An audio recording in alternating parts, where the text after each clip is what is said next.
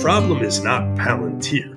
There's nothing wrong with Palantir as a tool. The problem is the use of these sorts of data mapping and predictive analysis tools as a ultra powerful technology of mystification that covers up the total lack of purpose in American foreign policy or in domestic policy, for that matter. Watts is already making the claim that Trump supporters, that the politics of Trump supporters and the directed messaging campaigns of the Kremlin are indistinguishable. And you can it doesn't take much to tease out the implications for that.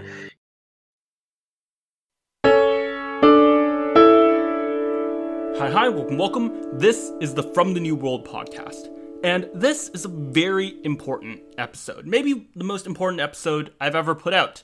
It is the second time Jacob Siegel is on the show, and if you remember the first time, we got into quite a bit of disagreement, and as it turns out, on almost all the factual matters, I was just wrong. I think this is an important episode for a lot of people in my audience to hear, because Jacob has just done a wonderful job putting together all of the documented, well-sourced evidence of essentially security state involvement in social media censorship. And he's put this all in an article called A Guide to Understanding the Hoax of the Century, which I've linked below, and really puts into context some of the mistakes that I think I've made, that I think people in similar circles made, around really underestimating the ability for, I think, legacy institutions to coordinate. And you'll see exactly how we dive into that mindset, how we dive into the evidence that he's presented. And, of course, it's a 13,000-word article. We can't possibly hope to cover all of the facts that he's laid out. So I definitely encourage you as well to read the article either before or after listening to this episode. That would also be very important, very high urgency thing that I ask of you. But without further ado, here is Jacob Siegel. Thanks for coming back on the show, Jacob. And I really do want to offer an apology from last time, because the last time we talked, I was very skeptical of the kind of security state of exactly what you reported out in this article, where I was skeptical that it was as powerful as kind of many people were saying. And it just turns out I was wrong. It turns out the degree of coordination is much higher than certainly than I thought, than many people thought. And you had this excellent article out in Tablets.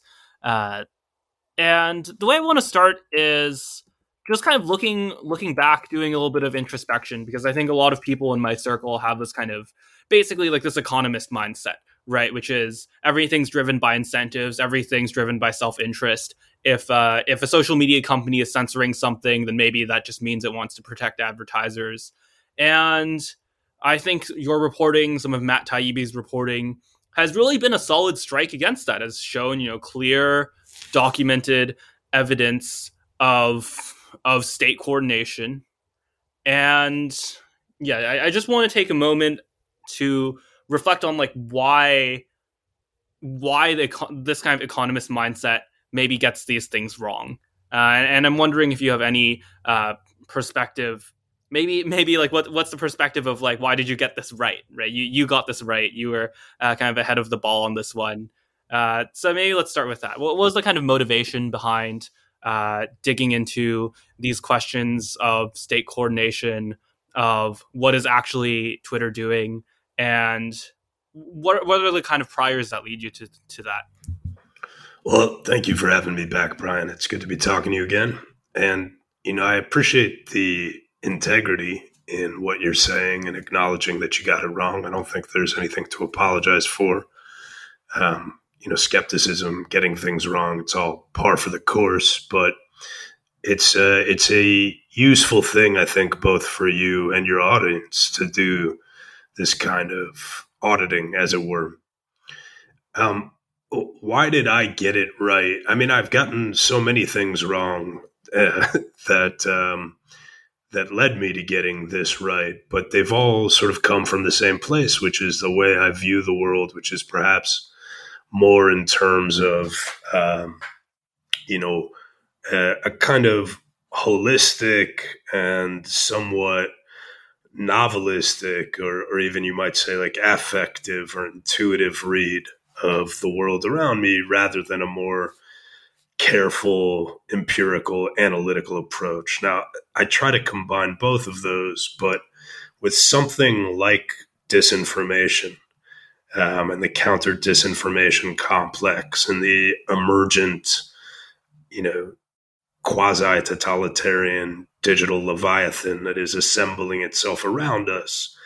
First of all, it's such a radical departure from our normative understanding of the world that it requires some willingness to see things in not strictly rational terms, or in terms that defy the precise aggregate of individual metrics and indicators. Because if you were to add everything up, I think, or to do a sort of, a strict sort of economist approach, accounting of what is going on in the American political system, it might not give you a very clear picture of the actual nature of the emergent political system, because it wouldn't reflect the interests behind it. Wittgenstein has a phrase, the dawning of an aspect. So when you see a face in a painting, that face is an accumulation of points, right? There's a kind of pointillism in all portraiture, whether those points are combined in brush strokes or in an actual pointillist approach. It's all, the line is an accumulation of points, and the face emerges from those lines and points, not in any way that we can understand in strictly rational terms. Like at one point you have a painting that is the outline of a face. At one point you have a painting that's just paint dribbled on a page, with perhaps no indication of a face. Then you have an outline of a face. Then you have a kind of a sketch of a face. And then finally, you have a person looking back at you from the painting. And if you are only counting the number of points on the page and expecting that kind of strictly rationalistic accounting is going to tell you when the face emerges, you're A, not going to see when the face emerges necessarily, and you're B, missing the point of the painting. And so those are my biases. I tend to see the world in more, perhaps you would say, novelistic terms, as a writer of fiction, as a novelist, as somebody who doesn't really have, I'm not numerate enough to do the strict accounting, even if I wanted to, but also doesn't have that habit of mind. I think that what I recognized early on was that there was a kind of intentionality. There were ideas that were animating the political system. Those ideas had consequences. The sort of technocratic progressivism had a logic of its own, was reaching for something, even if it itself doesn't always understand all of its own articles of faith in conscious terms. If you take a step back and you think about what the kind of information regulation system we have now, if you think about what is driving it, what its premises are, maybe even in particular its suppressed premises, you could understand it in a way that its champions tend to conceal, and perhaps are not, all of them are not fully conscious of, and even its critics are not always fully conscious of. I'll say, you could have said the same thing about wokeness, right? I mean, I remember having arguments 7-8 years ago, whatever it was, when I was even conservatives I was having arguments with, when they were certain kinds of conservatives were arguing that there was a tendency to overdo the significance of wokeness and to the significance of what was then principally understood in terms of these eruptions of campus protests. I remember Right. particularly around the time of the I forget the name of the school that Brett Weinstein taught at, Evergreen. Evergreen. Um, I remember then having arguments with people who, by any technical accounting, were to the right of me, were more conservative than I am politically, but who had a tendency, precisely due to their temperamental conservatism, to downplay the significance of those events, precisely because the logic that I was proposing, the way of understanding those events that I was proposing, was more radical in assigning them a significance that in some sense shattered the normative consensus political understanding, in saying that these were not simply excesses of enthusiasm or excesses of ideology, but represented a kind of institutional bureaucratic capture that was going to rapidly spread from one institution or another, even though there was a sort of putatively um, positionally right wing aspect to that, because it put me in opposition to, what were supposed to be the sort of left wing progressives on campus. At a deeper level, epistemologically, it was not conservative because I was proposing something outside of the normative political thinking of the time, and I was saying that you couldn't understand this in terms of the reference that had served us well up until that point. So all of that together, uh, I think, is I don't know if it explains why I got anything right, but it is how I understand my own approach to these matters. Yeah, there's something crucial there that uh, I think like my coming to terms with this has been through trying to explain machine learning to people, and I think that the kind of metaphors that we use today are just very stale. They're not suited for the underlying substance, and what are more suited. I've talked to John Asconis on this before, and he has a great article on related topics. The reason why they're not suited is that this era of complexity is kind of much more suited to the kind of mystical, to the kind of spiritual metaphor. You're looking at prompt engineering. You're looking at basically how people give instructions to these machine learning models. And it really is like, it's like spells, right? You put together the magical phrases and you can suddenly bypass all of its restrictions and so on and so forth. Um, yeah, there's this book, Analogia by George Dyson, which is like this densely, like very hard to read, in my view, kind of like poorly written book.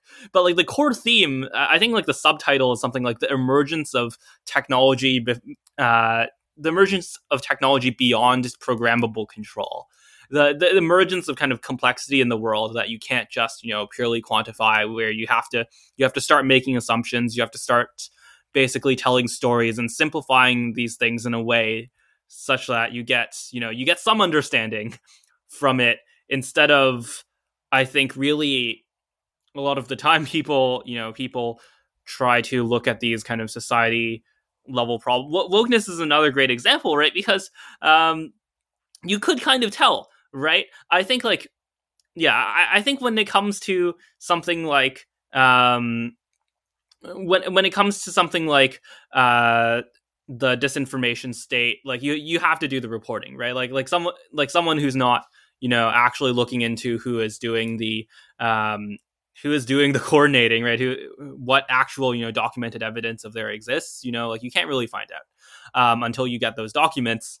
Whereas like something like wokeness, I agree, like it is the mindset that the mindset of like, okay, here is how these radical social trends develop. Here are these like historical analogies. Yeah, I agree with you. The kind of like base raters, like the people who just assume the base rate is going to stay the same, versus the kind of historical parallel, what Balaji calls like the growth rate people. That was a very big stroke in their favor. So I think like the question here with regards to this is kind of like, I don't know. So your article, understanding the hoax of the century, or a guide to understanding the hoax of the century. It's over 13,000 words. I counted, and for a recovering rationalist like me, I think really there's no substitute for reading through all 13,000 words of just looking at like the sheer the sheer amount of evidence there. But yeah, that's the second part of this question, I guess. How do you change, or like how do I change my mindset from I think like this kind of secular, this very kind of like dry age that I'm used to these moments where you have to operate from incomplete information, and you have to start looking at these stories and these kind of parallels. Well, I mean, I think the first thing you do is you understand that you are operating from belief, whether you are aware of it or not. And what I mean by that is that there is rationalism as a methodology, right? Empiricism as a methodology, and then there is rationalism as a belief system, as a set of priors, not only with its own dogma, but with its own artificially constrained epistemological and even metaphysical modeling. Like you have rationalism deliberately excludes certain aspects of existence and experience in order to make sense of the world in exactly the same way that every other approach to understanding our existence does. So the first thing you do is you say, okay, well, rationalism is not the perfect Archimedean, perfectly objective method of understanding the world. It is, as a methodology, useful in certain cases and perhaps less useful or decidedly unuseful in other cases. And so it's not an attack on rationalism per se. It's just it is to say that if you're asking, how do you get in touch with this emergent, more mystical, more medieval, perhaps, world system into which we find ourselves hurling, one thing you do is you start to look at why rationalism was insufficient to understand it in the first place. You recognize the limitations of that. You don't have to turn, mysticism is not the only alternative. Esotericism is not the only alternative. Historicism, for instance, is an alternative to rationalism, right? Renaissance, scholasticism, historicism. These are also alternative ways of understanding the world. I personally think that using history and historical texts and historicism as a method of approaching the world is very, very useful and important. Geography is another way of understanding the world, So these are all different approaches, but just to slightly argue with something you said there, it is not the case, I don't think, that wokeness on the one hand needed to be understood in the sort of holistic way, whereas disinformation could only be argued as this accumulation of evidence or could only be persuasively construed. I mean, I guess what I'm getting at is that the truth is that I had been working on that disinformation piece for a long time. And I had come to, this might sound arrogant or blinkered or delusional, I don't know, but in any event, it's the truth. I had come to most of my conclusions about what disinformation was before I had the most damning evidence that you see in that piece. And that's simply the truth of the matter. And how I arrived at those conclusions, I think, has to do with my understanding of what a movement is, and the fact that it is not only the sum of its sort of mechanical processes, but also contains, as wokeness obviously does, a sort of a will to manifest itself in the world, and that will represents certain urges, certain, as I mentioned earlier, suppressed beliefs, desires even, and wokeness both had its own desires and was responding to the very obvious weakness of the institutional system it encountered, which is why whatever its own sort of logical errors, which are many, it mattered less than the fact that it was a strong force in countering weak forces in the institutions it captured one after the other. And disinformation also had a certain manifested a way of understanding the world and a set of beliefs about the world that is not simply the sum total of the pieces of evidence presented in my piece or in the Twitter files or anywhere else. And look, the last thing I would say, just to come back to the history point for a second, is that one of the benefits of trying to study history as a means of understanding the world that we're living in now is that you find that most of these things have happened before in one form or another. And so what you miss in the strictly rational accounting also is the way in which, because in the iterative sense, every time one of these cycles repeats itself, it plays out somewhat differently. You could study each of those historical cases. You could study every case of a sort of Tower of Babel scenario individually and understand it precisely on its own terms in a very precise technical manner without necessarily seeing the pattern that connects the series of historical cases. And it may be that pattern contains the perennial urge in the human being that causes the scenario to recur. Right. That's fascinating to me because I agree with you, right? This is, in a sense, the debate over truth that's always existed, like in the most kind of intuitive sense to me, it's the debate over kind of the Catholic version of truth, defer to the Pope, or the Protestant version of truth. Read the Bible for yourself, right? Do your own research. I agree with you there. So, right. So I think I do want to focus on this because I do think this is something, I've listened to you talk about this. I've listened to you talk about, maybe I'll just link a different podcast. We can discuss some of the Hamilton 68 stuff, some of the smoking guns later on. But yeah, this frame of like there's a movement and there's like a spirit to the movement. That's really interesting. So where did you really start kind of catching the first glimpses of this movement? How did that manifest? Here, I mean like the disinformation state. We already talked a bit about wokeness. I think it was when I was in Afghanistan as an Army intelligence officer.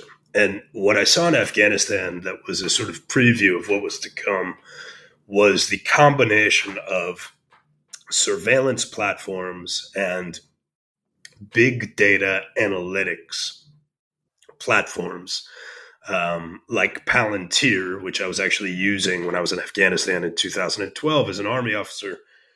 I saw the ways in which those had become substitutes for a grounded strategic policy. So the U.S. by 2012, when I was there, had no reason to be in Afghanistan anymore. And by that, I mean that there was no vital national security interest keeping us there. There was the things that we claimed to be accomplishing, namely training the Afghan security forces to take over, building up Afghan civil society, meaning the judicial system, municipal governments, women's empowerment programs, etc. All of these were obviously not working. Not only were they not working, it took only a few months on the ground in Afghanistan to understand that they were attempts to transpose a um, a secular rationalist nation state framework onto what is essentially um, a tribal society that is organized around local power centers and hamlets, in part because the geography itself is so severe that the idea that Kabul could be the center of power in Afghanistan becomes absurd once you take a helicopter ride around in Afghanistan, because you see that Kabul's ability to project power is almost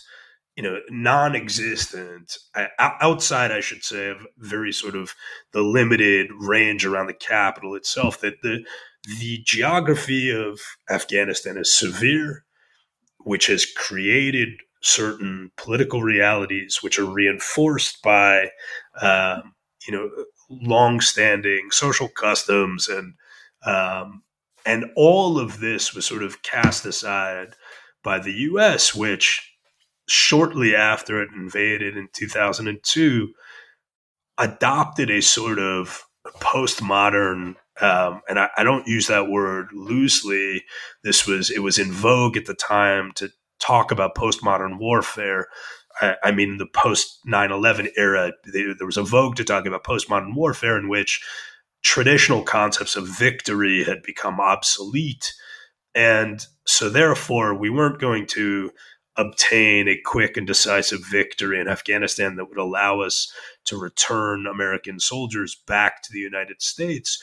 We were engaged in a murky and an ambivalent and somewhat obscure, even to ourselves, process of social transformation. And this was supposed to be somehow more sophisticated, more enlightened. It all sounds kind of ridiculous now, but it was taken quite seriously at the time. And so there was this deep, deep strategic confusion in the United States dating back to the very beginning of the war. And that had to do with a loss of human wisdom that technology not only cannot replace, but it indeed threatens to bury and obscure. And the human wisdom, to paraphrase the great and recently departed Angelo Codevilla, is that the proper aim of war is to restore peace. And that's why you fight a war, is to restore peace. Whereas in Afghanistan, we got into this war, obviously, because al-Qaeda had attacked the United States. But very quickly, the purpose of the war became not restoring peace, the proper aim of war, but something about transforming Afghan society so that we wouldn't have to fight more wars in the future. And exactly this sort of strategic thinking, which combined profound incoherence with equally powerful messianic impulses to transform the world, became the sort of the beating heart of the war on terror. And it's what kept us in Afghanistan for 20 years. Having abandoned the clear-cut aims and purposes of war, we put ourselves in a position where we could constantly reinvent the purposes, and where one purpose having failed, we could come up with another that would justify the continuation of the war. And Right. So you get this kind of like ballooning complexity, right? You get this, exactly. This is a pattern that seems very familiar to me now. You get the ballooning complexity, and just to finish the thought, and then having created that problem of complexity yourself, right? You then introduce surveillance and big data platforms as the means to control and manage the complexity that you yourself have created. And that then becomes a self-perpetuating system. And so that is what I observed. Not simply the creation of the complexity, but then the introduction of surveillance and big data methods of predictive analysis markets and the like being used to manage the complexity that we ourselves had created. Right. So you're in this. So you're in this situation. You see these metrics, these kind of techniques being misused, and not really, or like not just being misused, but really kind of missing the ball, not really measuring what's important entirely.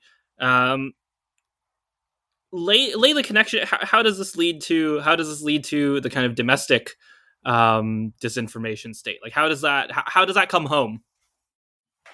Well, the most important thing is that it just made me profoundly skeptical about the wisdom of the American leadership class. So that was probably the first step, is that whereas when I'd come back from Iraq in 2007, I was very disillusioned, but I believed that good people had made honest mistakes and that smart people had learned hard lessons and that sort of thing.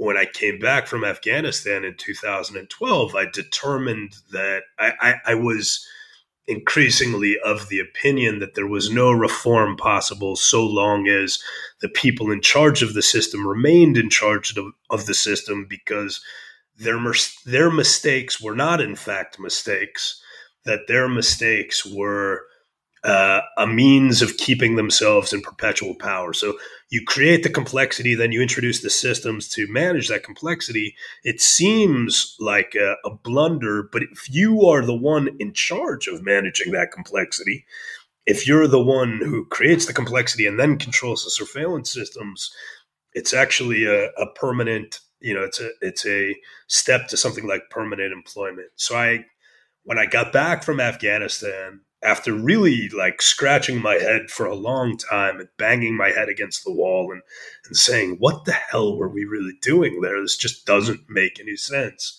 And then coming to the conclusion that it was Afghanistan simply provided a means for the money laundering, laundering money from the U.S. tax base on the one hand, and for the what I've previously described, on the other hand, managing complexity, which created a lot of opportunities for both, not just defense contractors, but nonprofits and State Department employees as well. That in a real sense, it wasn't like the first breakthrough was not intellectual necessarily. It wasn't pattern recognition. It was a disillusionment that allowed me to be more open to the possibility that what I was witnessing did not simply reflect tragic errors, but was perhaps reflective of a design. Then the second thing that happened was in 2015 and 2016, the statements being made about Donald Trump and about populist movements in general were so unhinged, were so detached from reality, that I began to look, I would say, for alternative explanations. And I remember writing something for Vice in 2016 about why Donald Trump was popular in the military. And this was not a piece sympathetic to Donald Trump, but it was written in response to, I remember reading something, I think it was in the Wall Street Journal, that was attempting to paint the picture that the military brass, or that the military was against Trump. But I knew that not to be the case. And so what the Wall Street Journal had really done was taken a very small segment of the sort of permanent military bureaucracy at the Pentagon, precisely the sorts of people that national security reporters have the most access to. And then it had wish cast the sentiments of this very small, very specialized segment of the military as if this represented the military at large. And I knew that wasn't the case.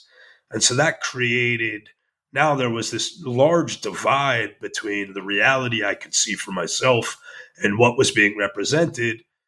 And into that chasm emerged disinformation, which went from being a term I had, I think, only ever encountered a handful of times in Cold War literature to becoming the most talked about thing in the world. And that the connection between the chasm in reality and the sudden appearance of disinformation as the greatest threat ever known to mankind urged me to dig further.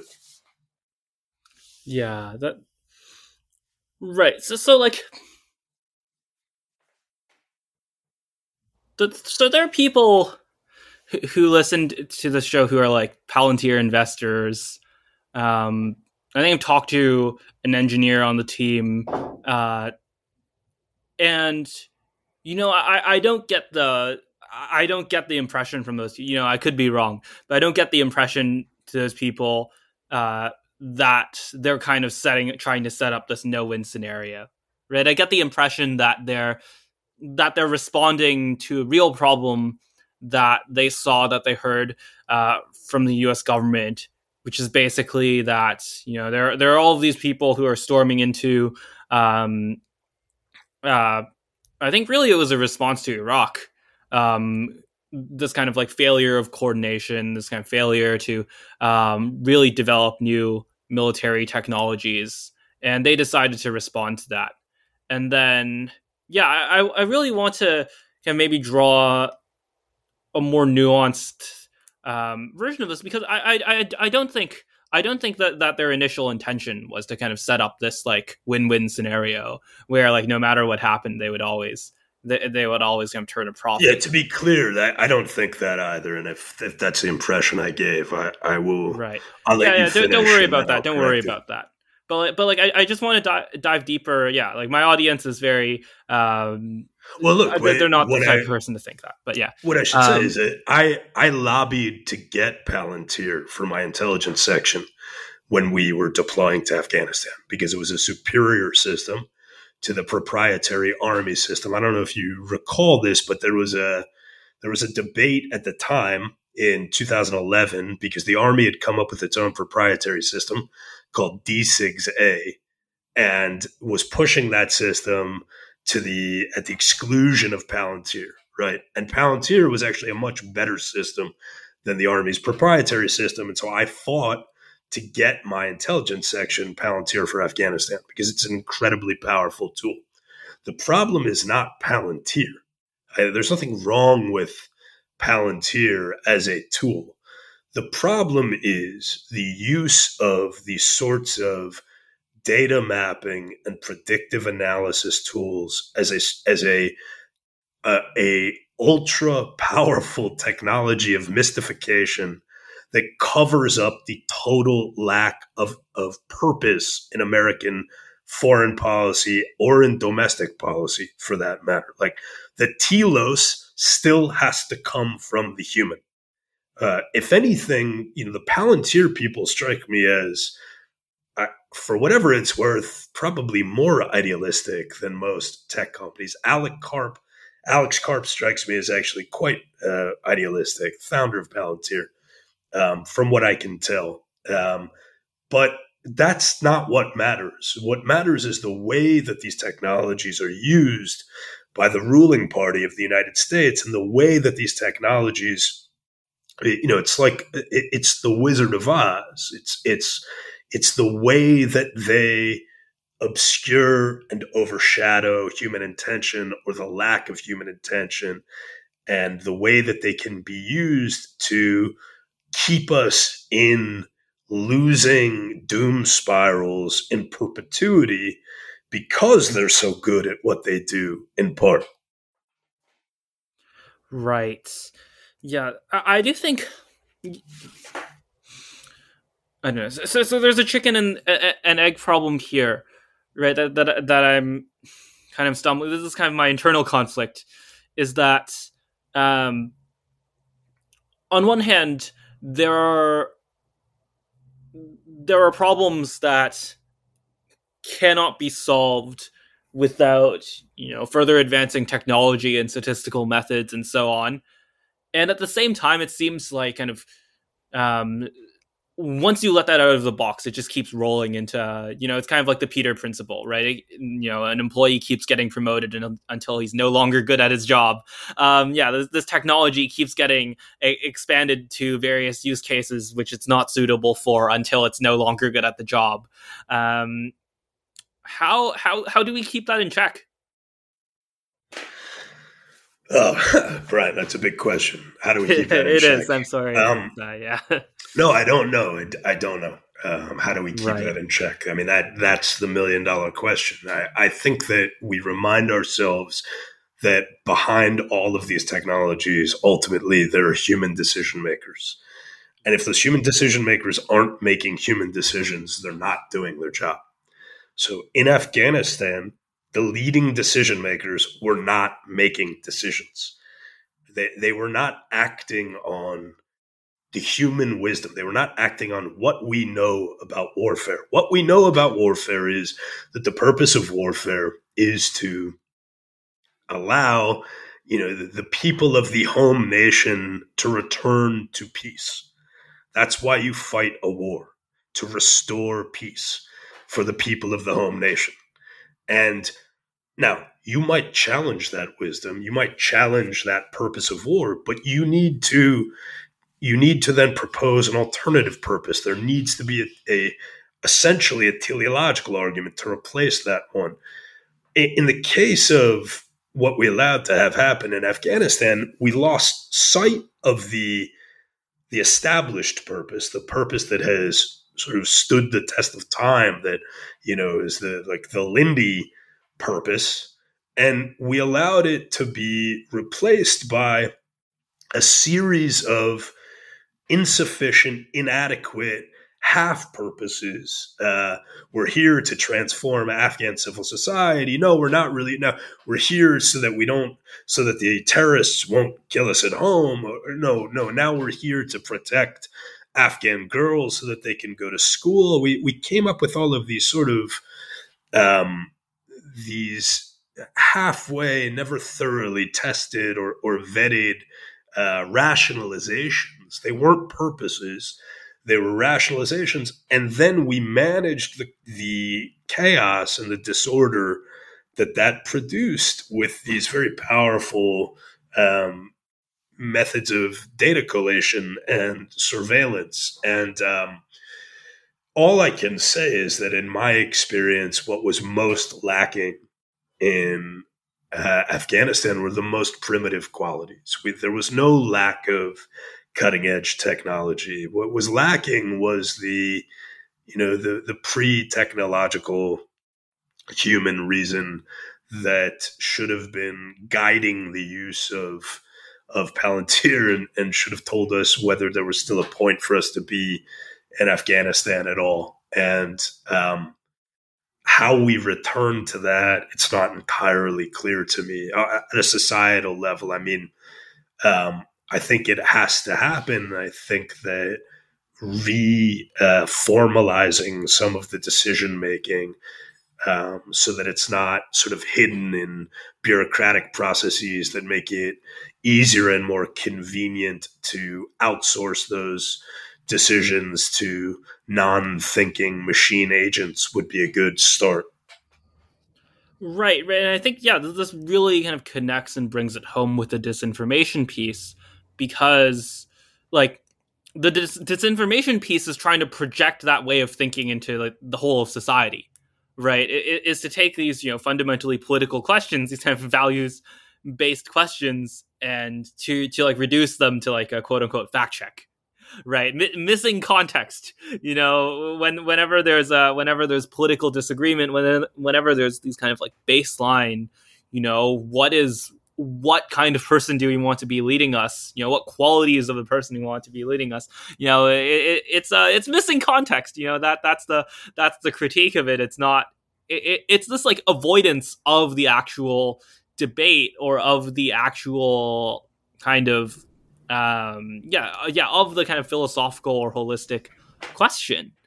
And right, so here's maybe a good example, or here's maybe a good time to get into the examples. What actually was what was the narrative justification, right? What was the justification of something like Hamilton 68? Explain for the audience. So Hamilton 68 was this. It purported to be a dashboard tracking Russian influence. And it had a website and also had a Twitter presence, and received a tremendous amount of press in 2017 for its job ostensibly at exposing Russian agents and Russian trolls and Russian dupes, as it were, who were spreading Russian propaganda messages on social media networks. Now, before we dig deeper, so that's what it presented itself as. And I should Right. say that that is how it was presented in literally hundreds, perhaps thousands of press reports written about it at the time, where it was cited as an authoritative source. Before we dig deeper beneath the surface of its self-presentation into what it actually was, it's worth taking a step back and saying, why was there the need for this to begin with? And that has to do, of Right. Good course, question. with the claim that there was pervasive and consequential Russian hacking of the U.S. election in 2016 and of the U.S.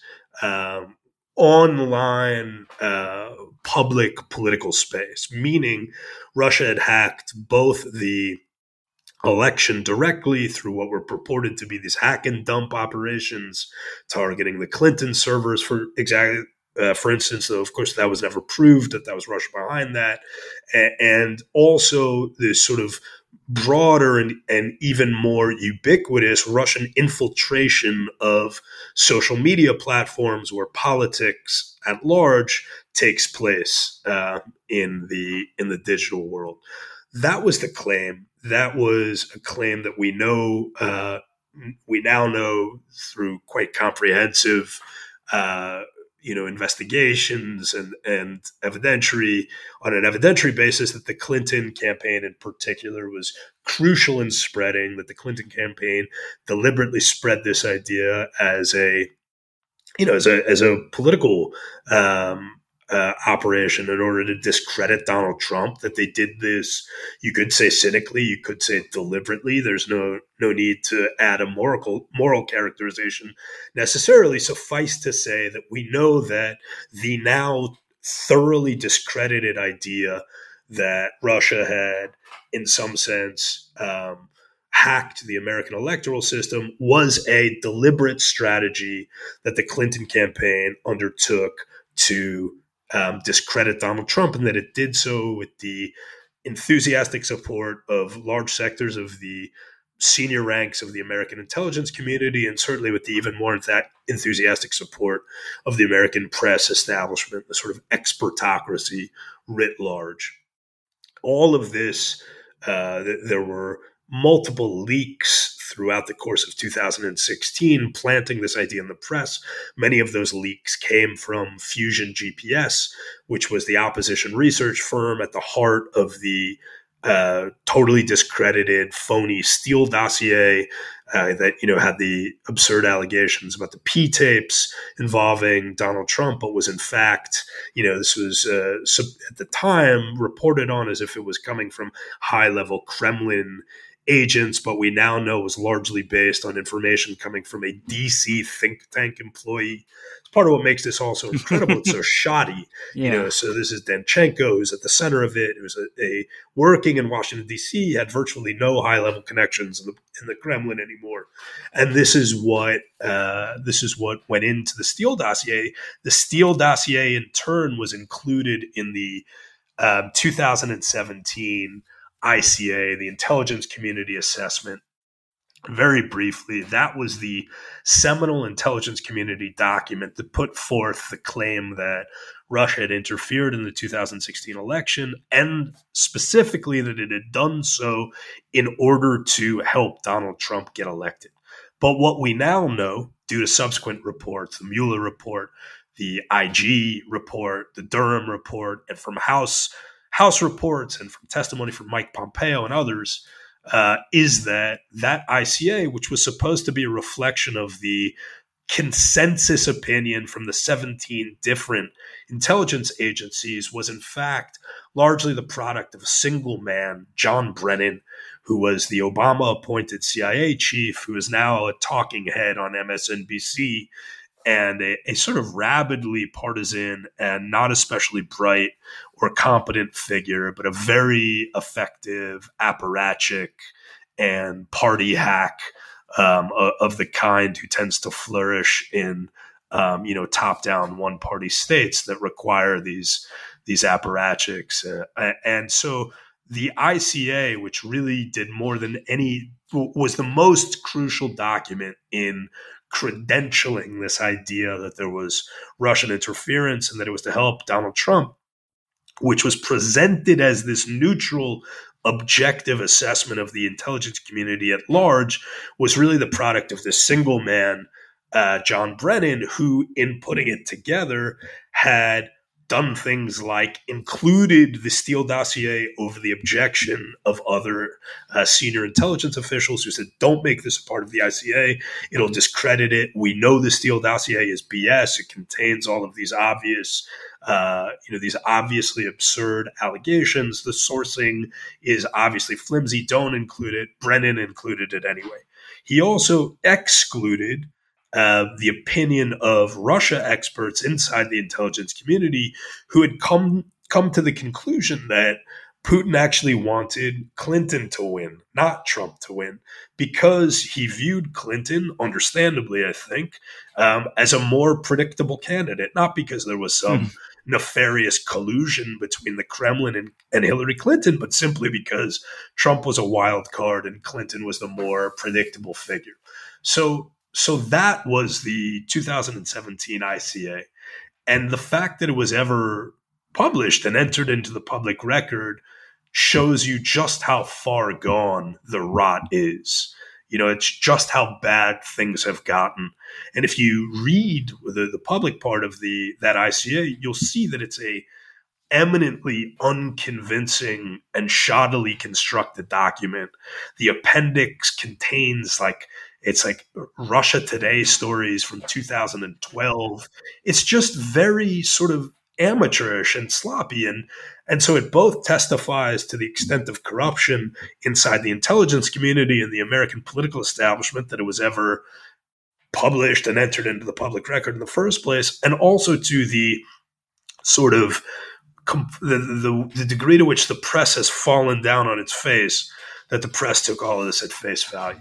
So that came out. There had been this long-running campaign to establish the idea that there was collusion between Donald Trump and Hillary Clinton, Donald Trump and Vladimir Putin, so effective that even now that it has been beyond a shadow of a doubt discredited 70 times over, there are still these sort of high-level diehards, people like David Frum, who continue to espouse this absurd conspiracy.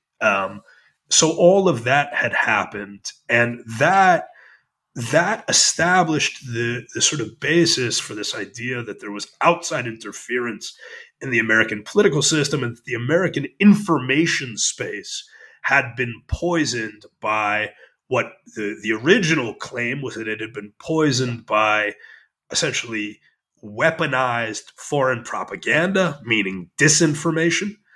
And that very quickly led into this even larger, more amorphous claim that the information space was poisoned by what was originally called fake news and misinformation, meaning, errancy, error, misapprehension, and that the job of the American officialdom, rather than being to enforce laws, protect the rights of citizens, was to police the information space. I've gone on for a long time. I'll stop there. Yeah, no, you can go on if you want, but right, I don't have. I think, like, in hindsight, in hindsight, I agree with this. Look, if I were, if I were to, I mean, we did talk to some degree about this a year ago. But I think the pushback I had, actually, this might be an interesting framing of it. You talked about how kind of coming to these conclusions were a very kind of non-conservative thing. And I do think, there's a certain kind of disposition, including one that I share myself, or maybe that I used to share myself, which is something like Arnold Kling, economist Arnold Kling frames it as like civilization versus anarchy, right? We have to have some level of kind of societal control. Otherwise, if people are left to their own devices, then they'll kind of revert to a state of nature. And, you can't trust people to be truthful on their own. If you just let people, and this isn't to say, like, I think that like the foreign disinformation claim is kind of like, just wrong on its face. But like, there's another version of this that's like, the people are actually the problem, right? Like normal Americans are actually the problem. And basically, like if we let people, just say wrong things on the internet, then this will lead to this will lead to people voting the wrong way, and so on and so forth, right? So like, what would you say to that kind of pushback? That's perfect. Okay, so you've hit the nail on the head. That's a perfect segue, because that's what disinformation was always about. The claims that disinformation was, the initial claims of this large-scale foreign threat of Russian hacking was always a sort of thinly veiled disguise behind which hid the real aim of the counter-disinformation establishment, which was to fight the domestic enemy, which was the American voter, who could not be trusted with their own minds and who could not be trusted with voting in a free democratic process, because they would do things like elect Donald Trump. And despite my general prejudice against economists, shout out to Arnold Kling. I like Arnold Kling a lot. I think he's great, very smart. But that's just throwing that in there to prove that I'm not like an unrepentant anti-economist racist. So so look, so that's exactly right, or that's sort of exactly the point, is that foreign disinformation was always essentially a pretext or a rhetorical move to get to the real enemy, who is the domestic enemy. And in fact, you don't even have to trace this chronologically. So you don't have to trace the transformation from the initial claims about the foreign threat to the later claims about the domestic extremists, QAnon, as propagators of misinformation. You can actually see the way in which these two things were joined and inextricable from the start in the writing of Clint Watts, who was the lead character behind Hamilton 68, to bring us back to Hamilton 68. So, as I mentioned earlier, Hamilton 68 is this dashboard that purports to expose Russian influence. It itself is a project of this newly founded organization called the Alliance for Securing Democracy, which in turn is connected to the German Marshall Fund, which means that it's connected to the U.S. government. It's also staffed by this sort of consortium of never-Trumpers on the right and, Clinton-aligned sort of neoliberal types, for lack of a better word. Jake Sullivan, Michael Chertoff, Bill Kristol are all involved in the Alliance for Securing Democracy. So the Alliance for Securing Democracy is this sort of organization representing the permanent government in Washington, the sort of permanent uniparty ruling class in Washington.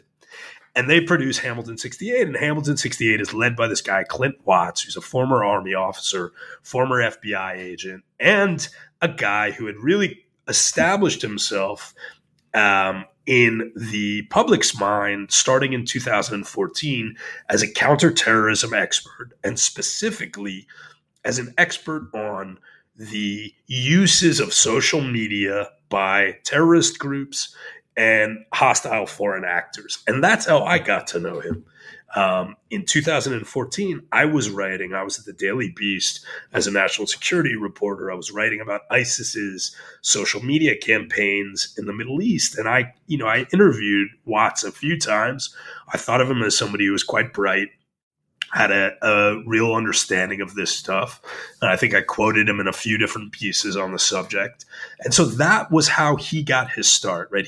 And this is important, both because it demonstrates the continuity between the American counterterrorism establishment and the counter-disinformation establishment, and also because it shows that there was this early linkage in the idea of social media as a weapon of war. So Watts then, in 2016, writes an article for the Daily Beast in which he attempts to establish a connection between Trumpkins, as he calls them derisively, and Russian influence operations, Kremlin trolls. And the gist of this article, which I cite in my tablet piece, A Guide to Understanding the Hoax of the Century, the gist of it is that Russian trolling campaigns online, that is state-directed Kremlin trolling and information operations on social media, which are, in a strict technical sense, right, methods of warfare or of political conflict, geopolitical conflict at the very least, have merged with and become indistinguishable from the political rhetoric of domestic Trump supporters. So this is before Hamilton 68 comes out. Watts is already making the claim that Trump supporters, that the politics of Trump supporters and the directed messaging campaigns of the Kremlin are indistinguishable. And you can it doesn't take much to tease out the implications of that. He's effectively saying that half of the country is acting as, in the most charitable interpretation, useful idiots for a hostile foreign power, right? So what this means is that in 2017, when Hamilton 68 comes out and claims to be exposing Russian influence operations online, the rhetorical and political foundation has already been laid to conflate Trump supporters with Kremlin operatives. That work has already been done. Then Hamilton 68 comes out. It goes sort of really catches fire, on social media and among, what you might call the resistance, the anti-Trump resistance. And it gets a lot of, it's not just that it's like positive press, a lot of very credulous press that doesn't do the essential job of the press, which would have been to peel back the layers a bit and say, okay, who's actually behind this initiative? Do they have interests of their own? So instead of doing any of that work and investigating what Hamilton 68 is attempting to accomplish, the press reports almost unanimously simply repeat the group's own PR and present it as a kind of neutral, civic-minded organization seeking to protect America from foreign threats, right? But of course, in fact, the group is a specifically anti-Trump, partisan anti-Trump organization that is seeking to discredit Donald Trump, not by showing that the economic policies he supports are bad or misguided or will be harmful to Americans, not by showing that his foreign policy is not in the best interest of Americans. No, they eschew all of the actual work of politics and instead they create this astroturfed organization in order to create the impression that Donald Trump is a Russian agent and that his supporters are in bed with the Kremlin, thereby effectively placing him outside the pale of normal politics and putting him in bed with a foreign enemy. And that is what Hamilton 68, that's the sort of legacy of Hamilton 68. For years, it goes more or less unchallenged, except by a small handful of reporters, people like Matt Taibbi, people like Lee Smith at Tablet, people like Glenn Greenwald, who are, calling it out from the beginning and pointing out the fact that many of the people Hamilton 68 is smearing as Russian supporters are, in fact, American citizens expressing not simply constitutionally protected opinions, but pretty reasonable opinions, and that in fact what Hamilton 68 serves to do is to smear all criticism of Hillary Clinton and the sort of Clintonite worldview as a Kremlin operation and therefore beyond the pale. And that stands for years until the Twitter files come out.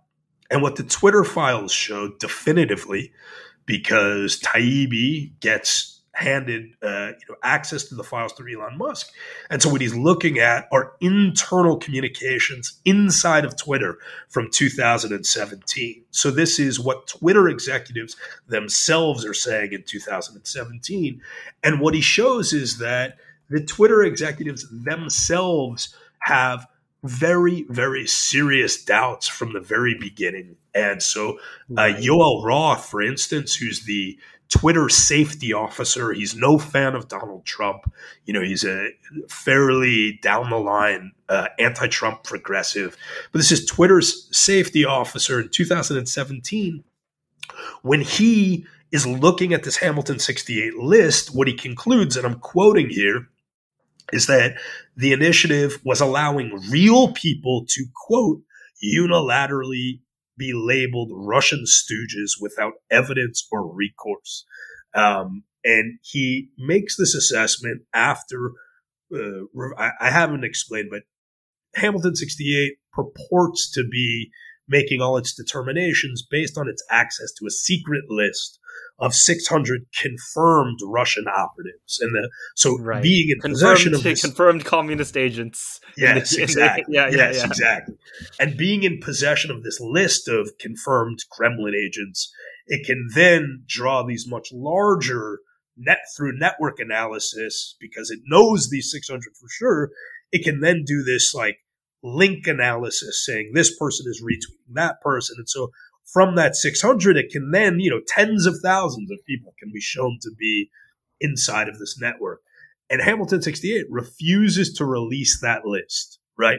So no one else can have access to it because they say it'll compromise their methods to release the list and make it public. But what we now know, based on the Twitter files and Taibbi's work, is that Twitter reverse engineered the list. So Twitter had the list.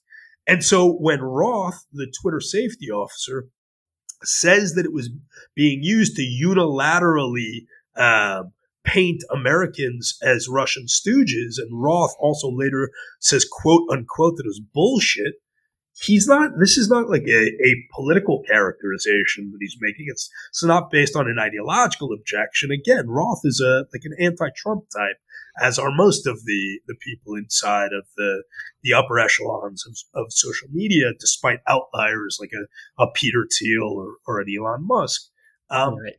But they know that it's bullshit. And Roth actually advocates in October of 2017, just a few months after Hamilton 68, Roth writes an email saying, quote, we should call this out on the bullshit it is. But that never happens. And so it takes another 5 years. Roth says that in 2017. It's not until 5 years later, in 2022, that we find out that Twitter knew all along, Twitter executives knew this all along, and didn't tell the public, and allowed this bullshit, as Roth calls it, to spread and be weaponized. And I think we are going to be dealing with the consequences of that for decades. Right.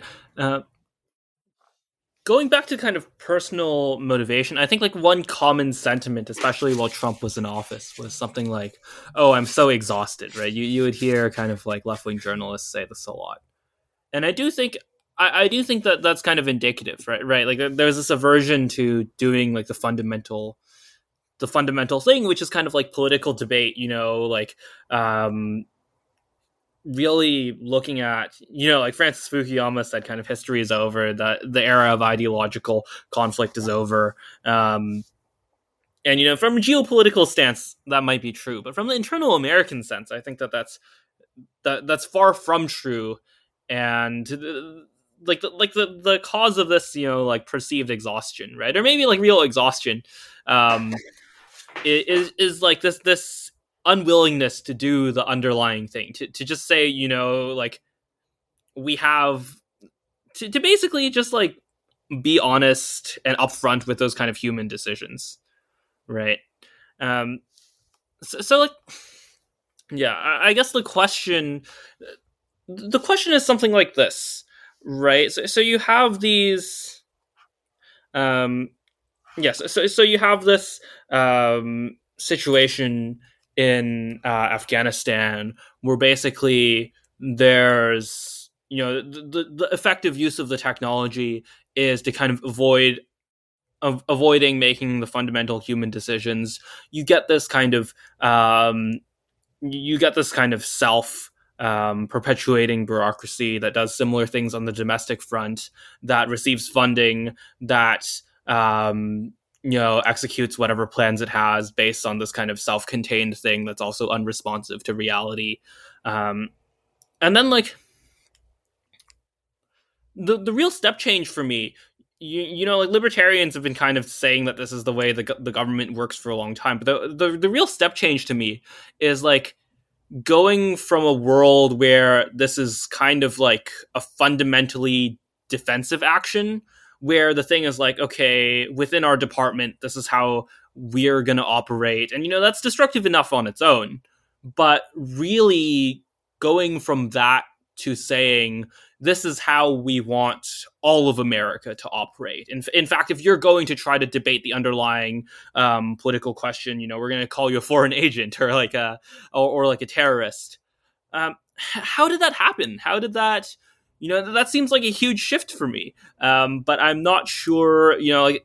So these kind of disinformation agencies started popping up. These like quote unquote experts. Not really formally trained in any way, but like these quote unquote experts, they pop up, kind of during the Trump election cycle, and then like, how does this actually become operationalized? How does this become, like a permanent fixture of the disinformation agencies or of the intelligence agencies?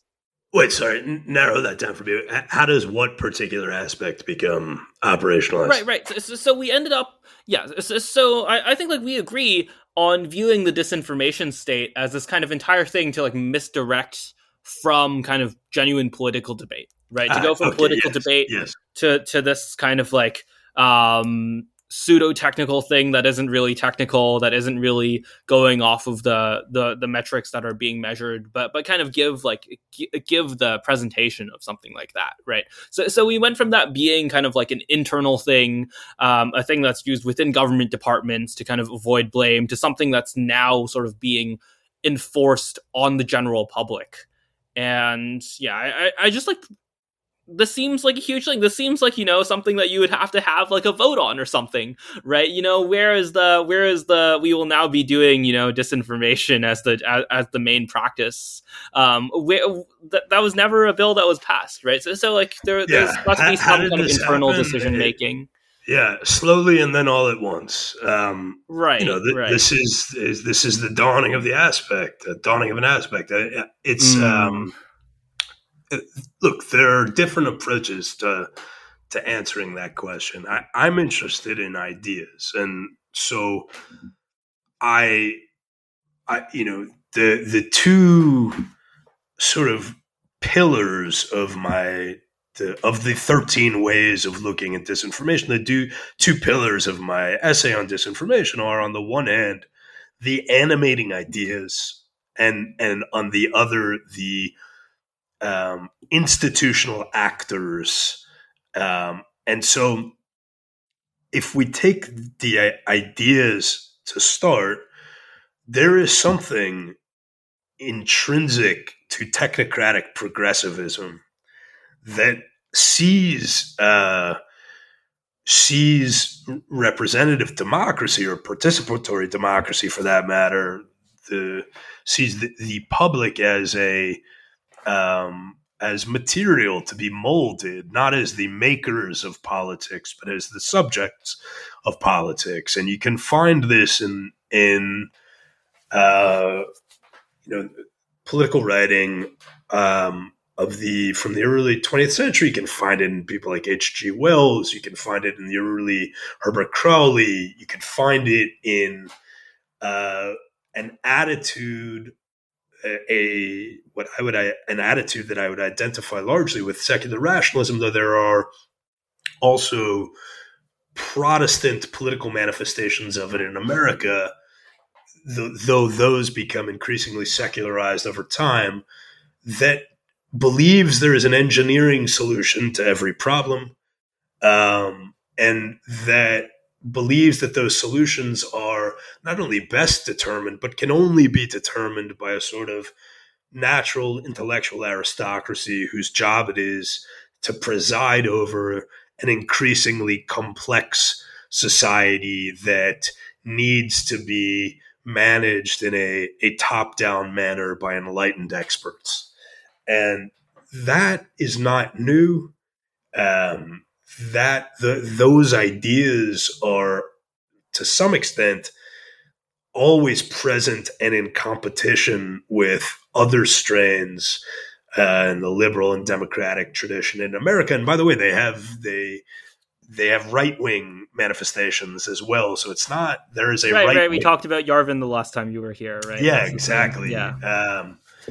And Yarvin's not even the only one. There are other kinds of sort of right wing technocracy, but those ideas are very powerful. And I think that when you create a society with sufficient surplus that people are no longer worried about starving, even if when you reach the end of history, as it were, it becomes easier and easier to convince people that it's in their best interest to have more and more fundamental decisions about their lives taken away from them so that they can focus on more important things like jerking off to internet pornography and, playing video games and getting involved in political debates on Twitter and, fearsome ideological debates, LARPing on Twitter or Reddit or whatever, or they can go, smoke fentanyl or whatever. It just it becomes the distraction becomes the goal. The distraction, the exhaustion, the demoralization, all of which sort of are coupled with a sort of a consumerist bounty that is present even in the midst of economic precarity and real, not just wage stagnation, but wage decline for large sectors of the American economy. So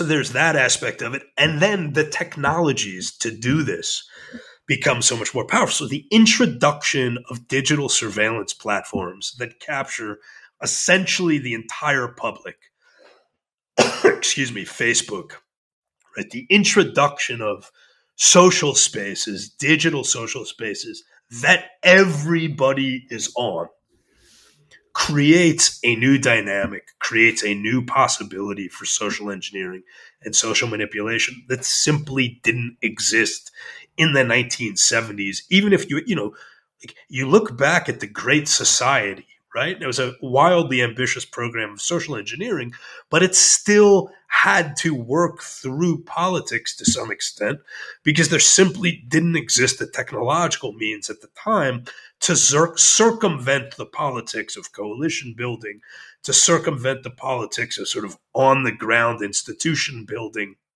You needed that. But social media introduces the illusion, the possibility that you no longer need that you don't need to do that anymore, and that you can simply change people's perceptions by altering the architecture of the reality they're being presented, and that is enough to keep them out of the way so that you can then do the important work of protecting your own interests as the experts. And so that's a gradual process that then goes into rapidly accelerates with the introduction of these new, hitherto unimaginably powerful technologies of social engineering and social manipulation. Right. Yeah. I think I don't know. There's another reading of this that's sort of like political economy, right? That even if only a small fraction of quote unquote experts and some portion of actual experts, I'm sure there are individual doctors who kind of work on vaccines, for example, who don't want, who maybe disagree with parts of the public that are being censored, but in no way want their findings to be used as kind of ammunition to further censor people, right? There's some sense in which the kind of most totalitarian expert is the one that kind of retains power and gains the most kind of state influence. There's a kind of political economy sense where and here's the reason why that matters, right? If this is just a kind of like broad expert disposition, first of all, I don't think that that's the case, but second of all, like if that's the broad expert, if that's just the kind of spirit of the expert class, then there really isn't that much we can do about it, right? Whereas if it's this kind of political thing where, like whatever, like the state, let's say, like whatever agency says, we want to find some kind of expert to back up our claims and to actually further centralize control, and they find the most totalitarian guy. It's like, oh look, here is this guy we happen to find who justifies exactly all of our actions. Then you really start seeing kind of lever in which you kind of start seeing the lever that's being pulled, right? And then the solution there becomes something like, oh, you no longer get to cherry pick, you no longer get to do these kind of arbitrary, this laundering of people like I'm blanking on the name now, but the Hamilton 68 person, Clint like Watts. Yeah, this is something that happens with wokeness as well, right? This is something that's been talked about, that they kind of launder these kind of fake experts with fake methods that interpret the data in the exact opposite way as any scientist would, and that this is this gets the stamp of policy relevant, right? That's how that branch of academia works, where you end up with this. You end up with this you end up with a slice of so-called experts that are kind of completely misrepresentative of what of both reality and even of what research exists out there. So I don't think I don't think it's quite the case that it's just it's like all of the experts are kind of contributing to this thing. Right. No. Of course not. But it's the important thing to understand is that within the system that we're currently living in, which is a one-party system, effectively, expertise is defined by fealty to the party. So I'm not condemning expertise in a technical sense, nor am I condemning the acquisition of specialized knowledge, which I think is important and incredibly useful. What I'm condemning is a social coalition, a political formation within the society in which we currently live, in which expertise is measured by fealty to the party system. Credentialing becomes increasingly a reflection of fealty to the party system. So that's the expertocracy, that's the technocracy that I'm referring to here. The doctors, you will notice, the whole point of the disinformation system and of information regulation writ large is to make it so that doctors, for instance, who fall afoul of the party lose their expertise. Right. They're cast out. They're no longer experts. Right. I forget, a perfect example is Aaron Cariotti. Right.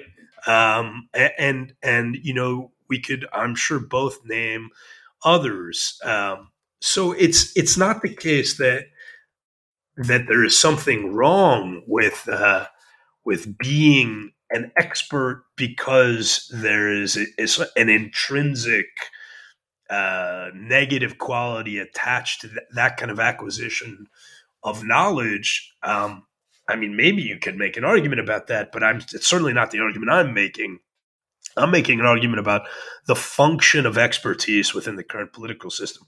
Now, on a deeper level, within a technocratic system, a technocratic party state like the one we have, what is putatively classified as expertise and ideology become indistinguishable. They become the same thing. So this privileging of expert knowledge above political sovereignty, for instance, there is a sort of deeper philosophical condition there insofar as the belief, the ingrained belief, is that the expert, by virtue of being more expert, more right than the average citizen, therefore demands more of a share of the political system than the average system. So there is an intrinsic quality. There is the sort of managed bureaucratic society does privilege in political terms the expert over the average system.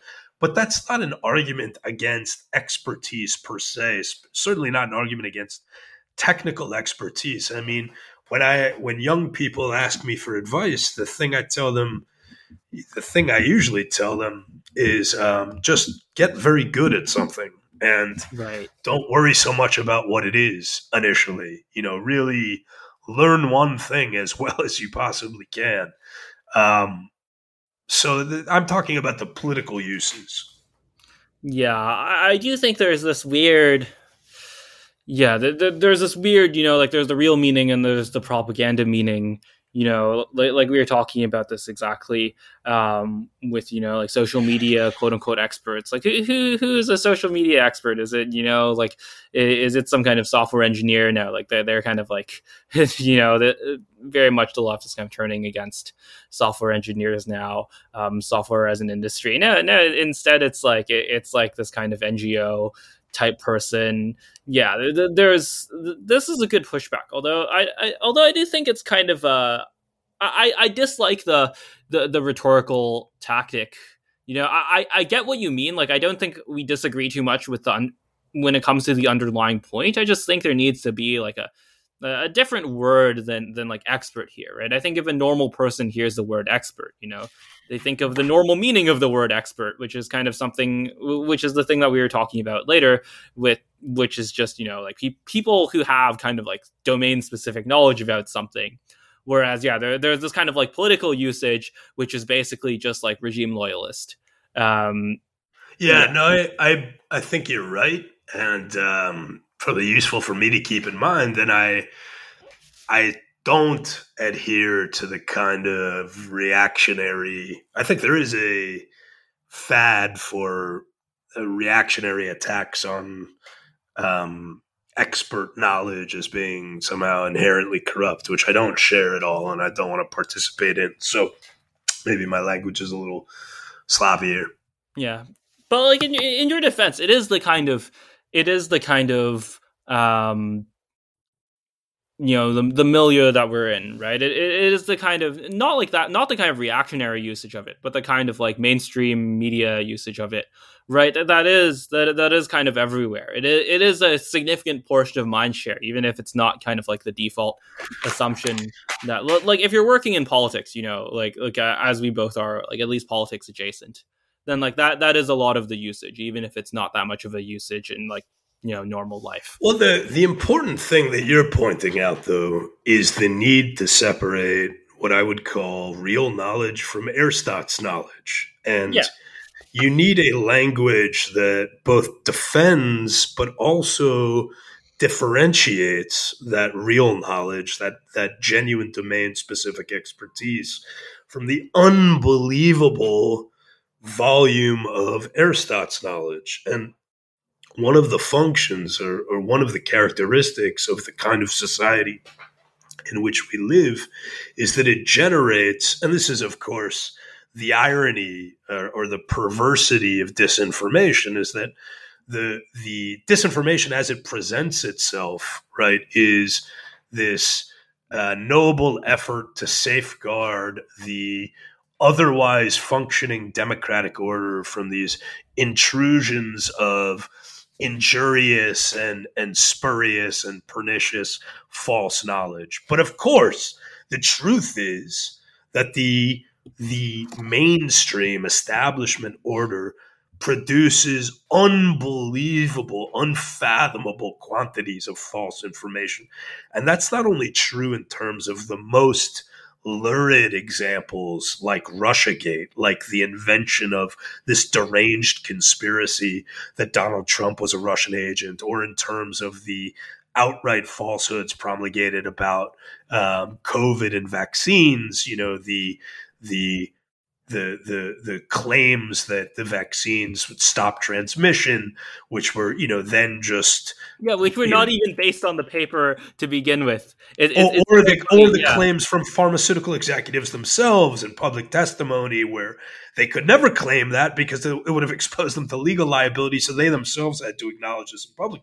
But there was a tremendous amount, like those are the lurid cases, right? Those are the really hyper politicized cases. But if you're looking at like, we're standing on top of a landfill, where does most of this garbage come from? Most of the garbage in the landfill is not these hyper politicized cases. Most of the garbage in the landfill is like what produces degrees in universities, which is there's a tremendous amount of useless, fake, contrived fake expertise that is pumped out because in terms of political economy, it is useful in establishing one's place in a kind of economy of false knowledge, an administrative economy of false knowledge. So there is a unbelievable degree, the classic example that always comes to mind for me is, there have been multiple there are studies in multiple fields that show that essentially the human palate has very fixed limitations. So you can see in terms of sommeliers, for instance, that there's a range of things that even the most sophisticated human taster is able, a quite circumscribed range of tastes available, even to a sophisticated taster in terms of what they can ascertain in wine. But of course, the variety, and this is true not only in terms of not only with wine, but across mushroom tasting, for instance, as well. But the variety of wines available in the marketplace, of course, dramatically exceed the tastes available to experts, let alone average consumers. And so there is the invention of this sort of false, this fake currency of taste, that people have these palates that can pick up on notes of peach, earthy, zinc, whatever. I mean, I think you get where I'm going with the example, and maybe it's not the best one, but there's the creation of a kind of false vocabulary that then justifies or legitimates the consumer product. And the same is true where the consumer product is the consumer product is American students.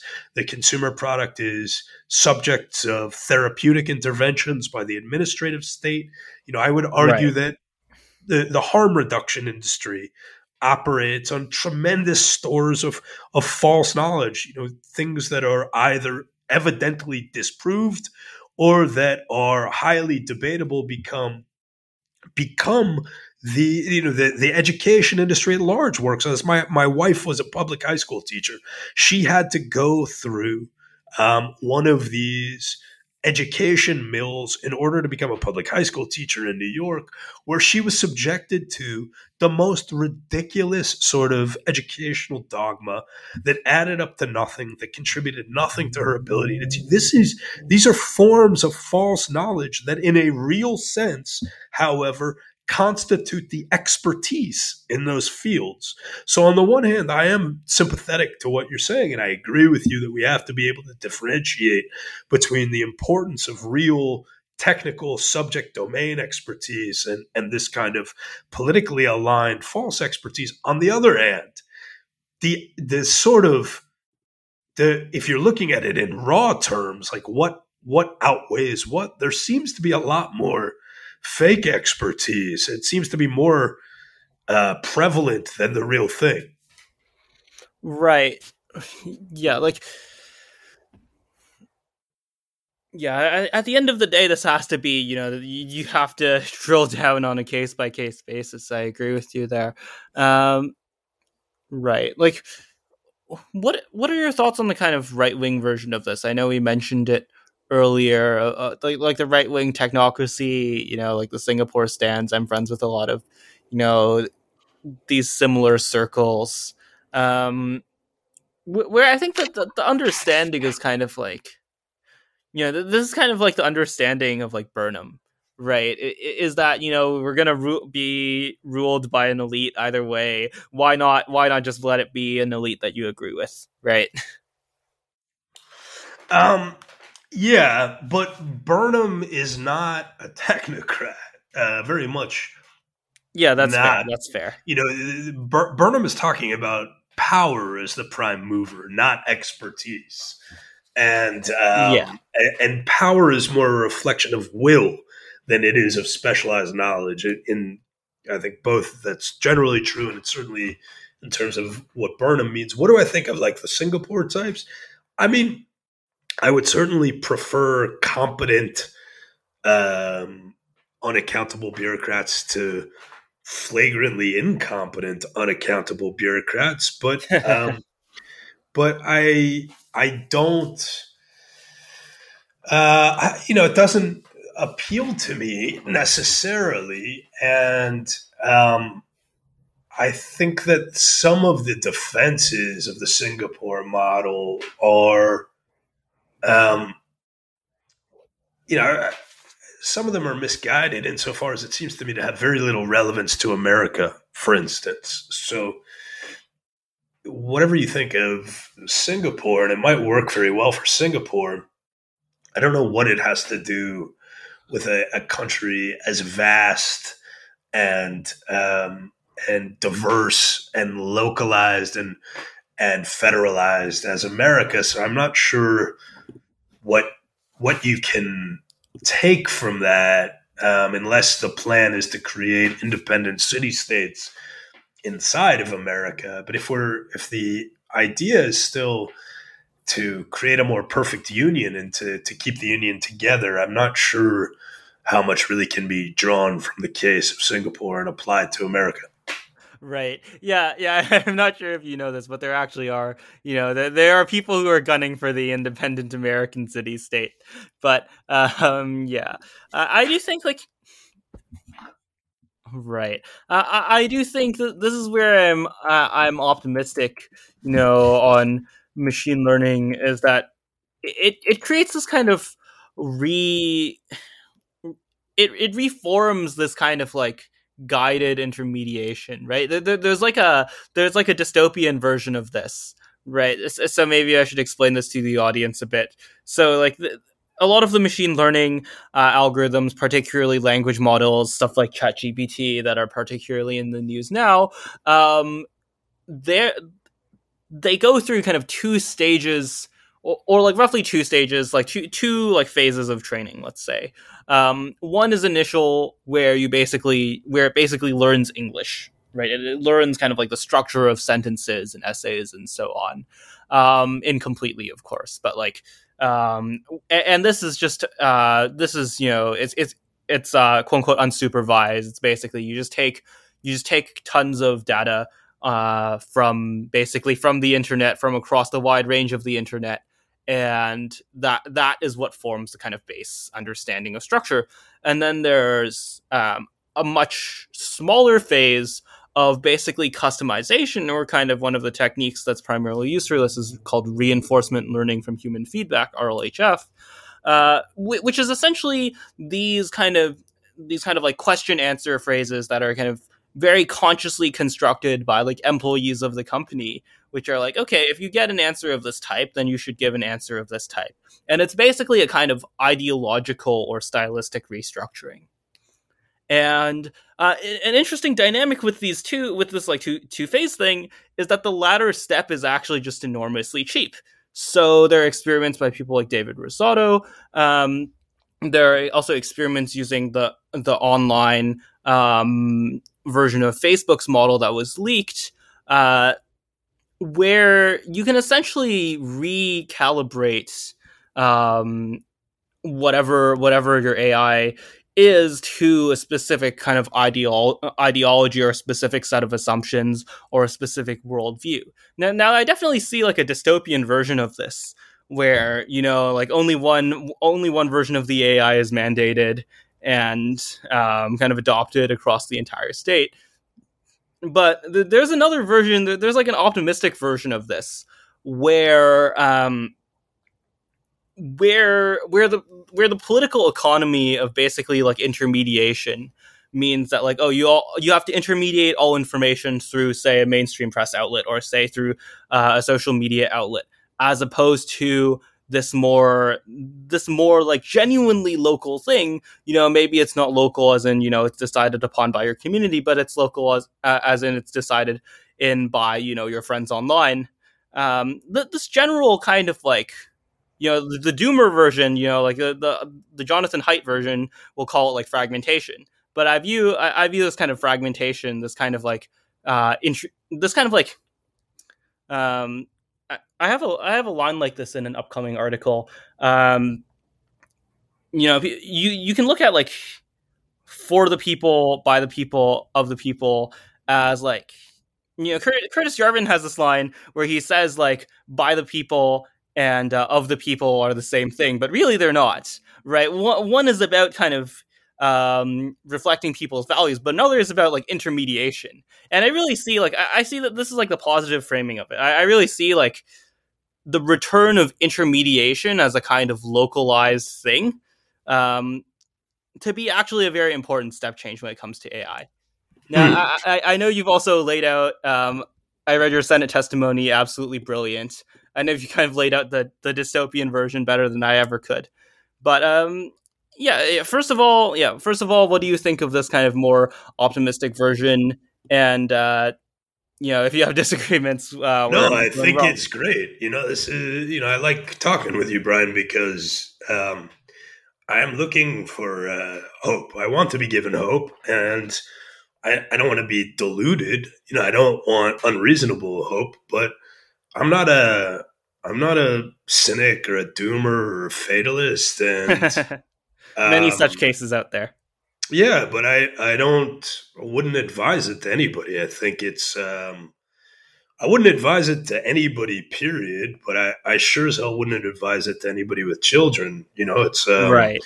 You infect your children with that. It's actually kind of reprehensible. So I'm looking for hope, and I've heard sort of, you articulated it very well, but I've heard some of this from other people as well, and I think that that's good. I mean, if we can achieve real fragmentation and local intermediation, great. Let's try and get to it. And I simply lack the technical understanding in some cases to understand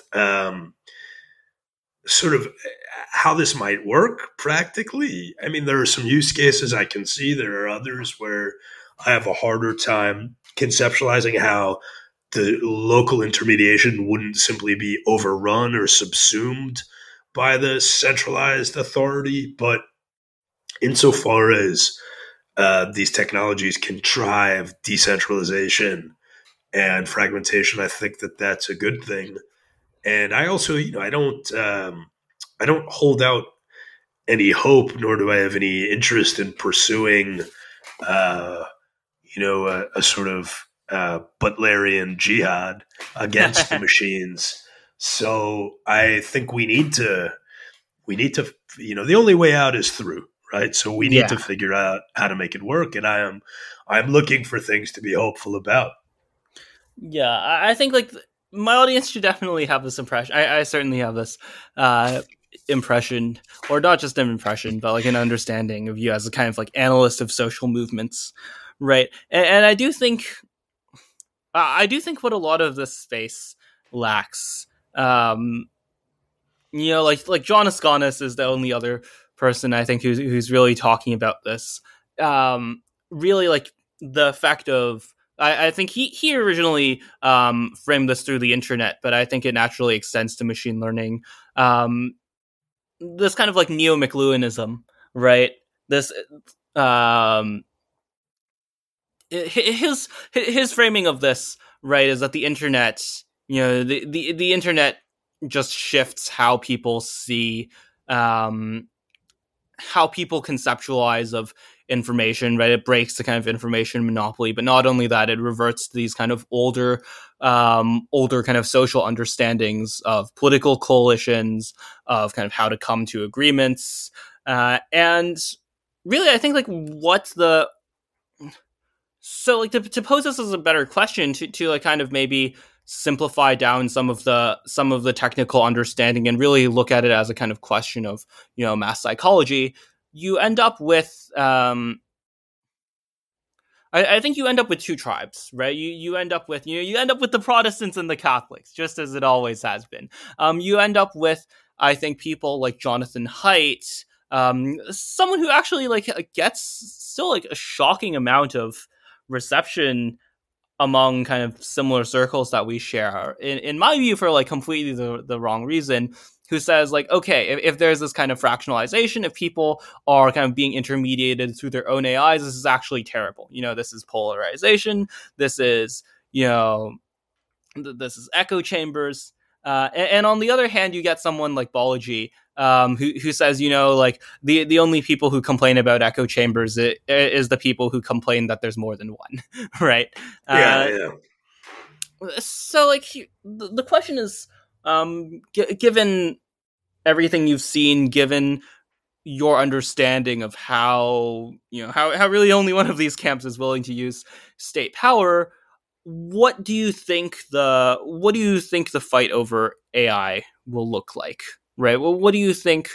Will we see a kind of escalation of the same kind of tactics of the disinformation era? Will we see a version where they just don't give up, or where they just give up, where they're no longer able to control it?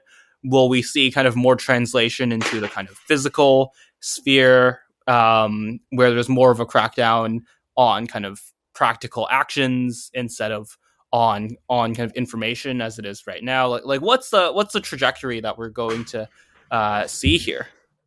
So on the state side, it'll be a combination of the latter two. So it'll be both a continuation of counter disinformation tactics, meaning the creation of false emergencies to justify state monopolistic control over the technology in the name of public safety and national security, combined with an increasing degree of interventions into the real world, which will be, ostensibly necessitated by the fact that AIs will be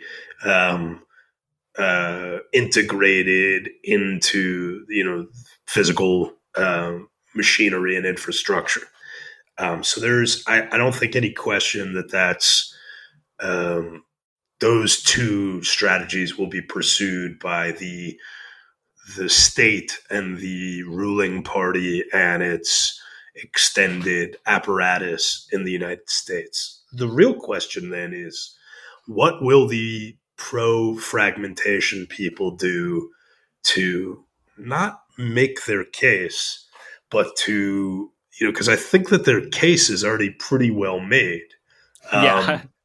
So, but it obviously doesn't go far enough. And I know that, somebody like Balaji is savvy enough to understand that, to come back to Burnham for a second. Burnham's argument was the only thing that power understands is power, right? Right, and exactly. So what will be the power how will the pro-decentralization advocates manifest their power such that it is not only a positive good, but that it also neutralizes the power of their opponents? And I could see different ways that could work, different scenarios. One of them is sort of setting up local economic systems that make it possible to carry out certain kinds of financial transactions without the need for outside centralized authorities that simply de facto exclude them. And I could see it working in terms of potentially other sort of like local use cases that just instantiate themselves and then essentially dare the central state authorities to come do something about it. You know, that it's like the Uber model, right? Like Right. Uber just took over in flagrant violation of local law in a number of places, and like that didn't work out very well to Uber. But the idea was like, we'll just take over. We will swallow up so much market share that we become the dominant force, and then we'll deal with the lawsuits as they come and the state challenges as they come. And so maybe not quite like Uber. Obviously, it didn't work out for Uber, but something along those lines. I mean, I think they're still doing pretty well. You know, they're still doing decently. Fair point. Yeah. Yeah. I think that like an interesting dynamic here is the kind of shifting political coalitions, right? So like, I remember there was this exchange I had with, or like this public exchange I had with Glenn Greenwald and Matt Iglesias, where like Matt Iglesias was kind of complaining, like why did Glenn Greenwald go from being like very left wing to like very right wing, and there was never like a stage in between, and I was like, you know, like this is actually an interesting, like this is the wrong framing, but it's actually an interesting question, right? Why did kind of like rebelling against the intelligence agencies go from being very left wing, or like coded very left wing at least, to being coded very right wing, like very extremely quickly? And like a similarly related question is kind of like, yeah, the evolution of kind of Jonathan Haidt, you know, from this kind of like intellectual dark web kind of person. Although there are some critiques, like Nathan Hoffness has this critique that his organization really never protected academic freedom, or even worsened academic freedom. But like at least kind of like rhetorically being kind of like on the intellectual dark web, and being kind of like pro free speech, classical liberal, to really advocating now for these like totalitarian measures. It's like it's very interesting, the kind of gravitational pull this issue asserts on people. And yeah. Like, well, sorry, go on. Well, conflict and disorder heighten certain positions and heighten certain contradictions that are smoothed over in more placid times. And the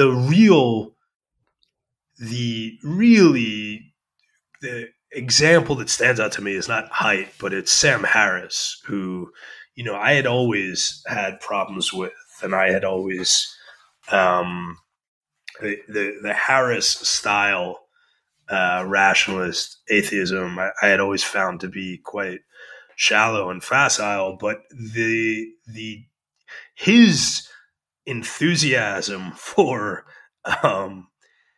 not simply anti-democratic, but anti-truth measures in the name of the political order, it ought to be illustrative to people who had ever taken his claims about being a disinterested or dispassionate truth seeker seriously. So, quickly to recap what I'm talking about, Harris came out and justified the really extraordinary degree of state-directed deception around the Hunter Biden laptops on the grounds that anything was justified in order to keep Trump out of office.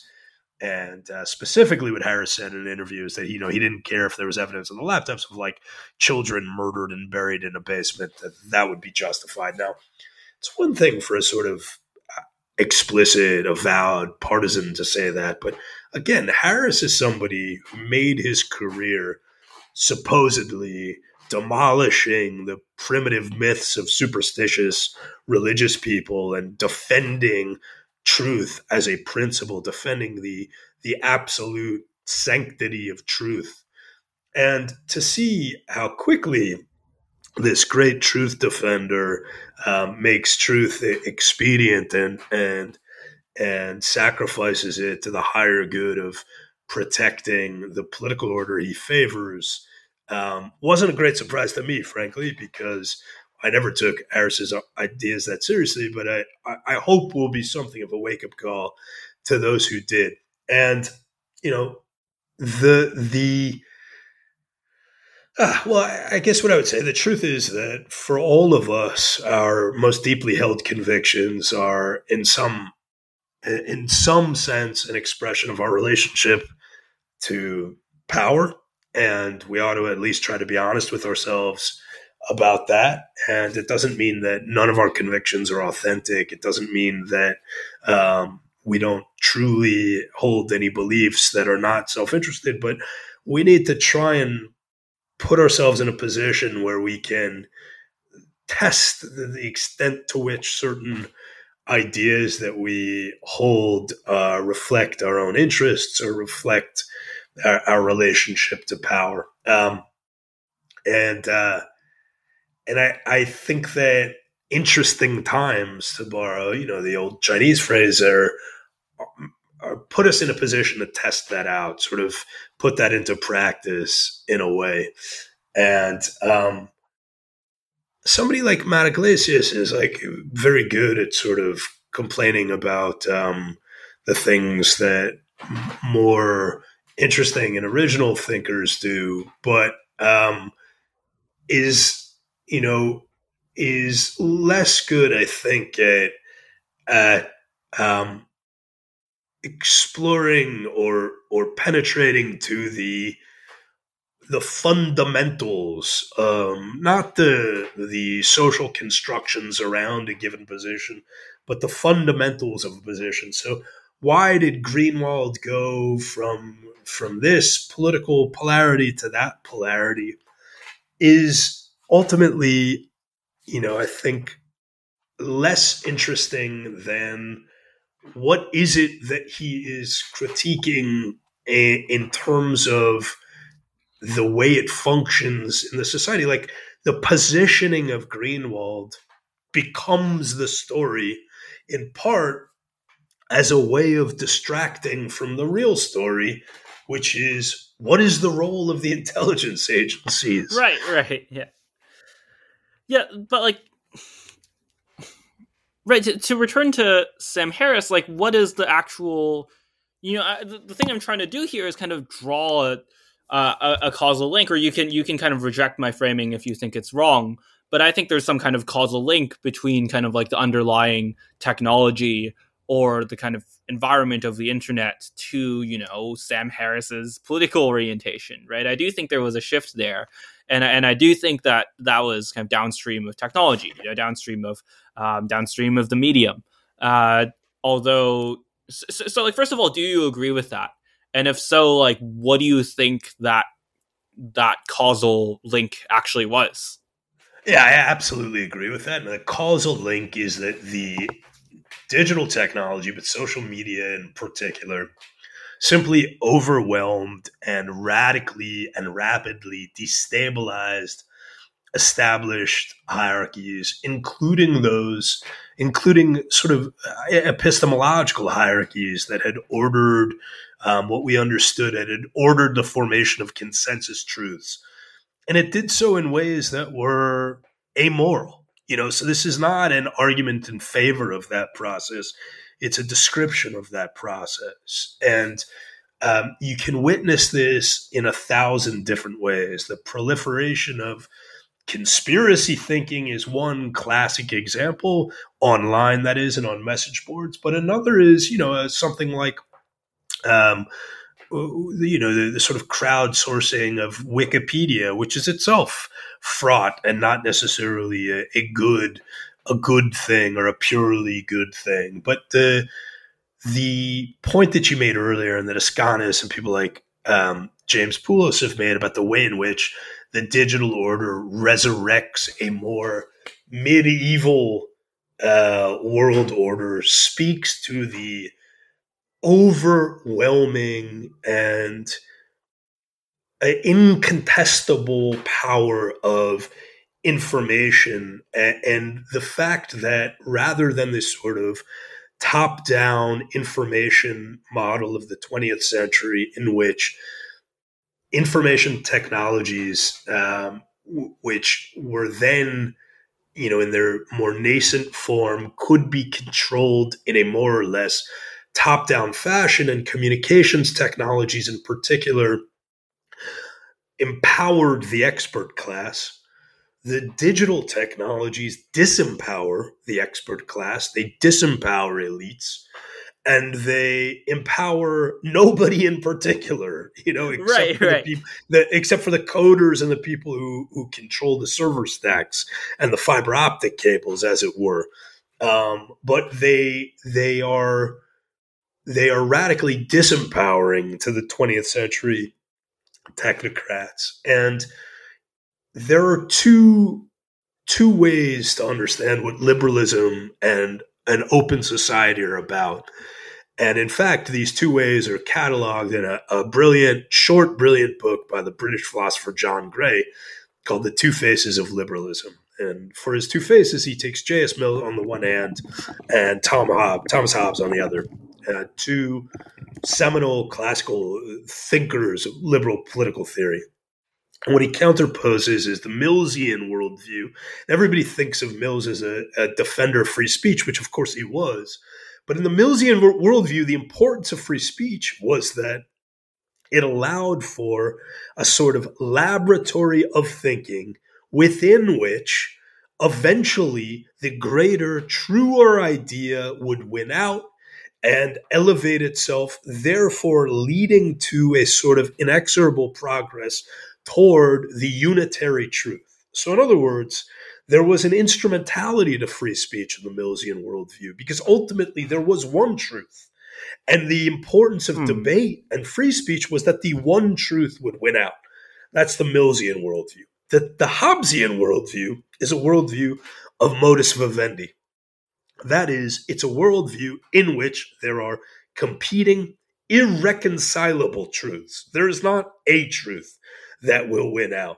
There are competing truths in the sense that there are competing absolutes. There are competing ends. There are differences. One society values loyalty as the greater human good, and another society values freedom. And loyalty and freedom can obviously be not only in tension, but in direct conflict. Freedom would say that if you are deeply unhappy in your marriage, you should be able to leave. And even if that means devastating consequences for your loved ones, and the effects of divorce on your children. Loyalty would say that your individual freedom to make that choice is less important than your loyalty to your spouse, to your family, etc. And I'm not here to adjudicate between those. I'm just saying that one society might favor one of those values, another society would favor another. And the point of liberalism is that it provides a technology for mediating between these conflicts of absolute ends, right? And that's what liberalism is. Liberalism is not a inexorable march of progress towards the one unitary truth. It is a system that facilitates in perpetuity this conflict between ends. And that has its own problems. The Hobbesian worldview has its own problems, right? It's sort of, by its nature, doesn't necessarily nurture deeply rooted belief, because it makes it sort of, it doesn't allow one thing to flourish over another necessarily. So I'm not saying the Hobbesian worldview is better than the Millsian worldview, but you can see these two different aspects of the liberal character, what we think of as liberalism, had coexisted for a certain period of time. And now these two forms of liberalism have themselves become irreconcilable. Somebody like Harris is a Millsian, and he believed and he believes that there's a certain group of people in possession of the truth. And the most important thing is that that group of people be kept in possession of the truth. And that is more important than the political sovereignty of individuals. It's more important than the Constitution. It's more important than the pursuit of truth as a completely unimpeded exercise, right? And so for somebody like Harris, the internet comes along, disrupts these established. Harris is a perfect stand-in this case for a whole class of individuals: CIA officers, journalists, academics, presidential candidates. It's like this is a whole class we're describing who sees the world in these terms. For them, freedom, true freedom, is about clearing away the rabble of the deplorables and the plebes so that the experts can administer society properly. That's how we achieve true freedom. And that's what real democracy, because of course they call themselves defenders of democracy, and that's how they understand democracy. Right. Yeah. And so that's the change. And I couldn't agree with you more. I think it is absolutely downstream of this technological change. And I think the entire counter-disinformation war is an attempt to put the genie back in the bottle. And in fact, we're only at the very beginning to come full circle, because I know we have to wrap up soon. Like, this is all downstream of technology, and it's all an attempt to put the genie back in the bottle. And we are only at the very beginning of what are going to be an ever more profound series of transformations. Like this printing press, the equivalent of the Gutenberg galaxy, we're at the very beginning of it. And if we see the reaction so far as indicative of how the powers that be view this revolution, which challenges them, we can have some sense of what the next, say, 10 or 20 years has in store for us. Right. That's a great place to end it. And I do want to be respectful of your time. Thanks so much for coming on. And yeah, that was extraordinary. I mean, to end on a hopeful note, I do think I'm excited. I'm excited for the return of the political. I think the old answers, a lot of them were wrong. And, I really want to see them relitigated. And I think, we are going to see it. We are going to see it happen. But yeah, thanks again for coming on, Jacob.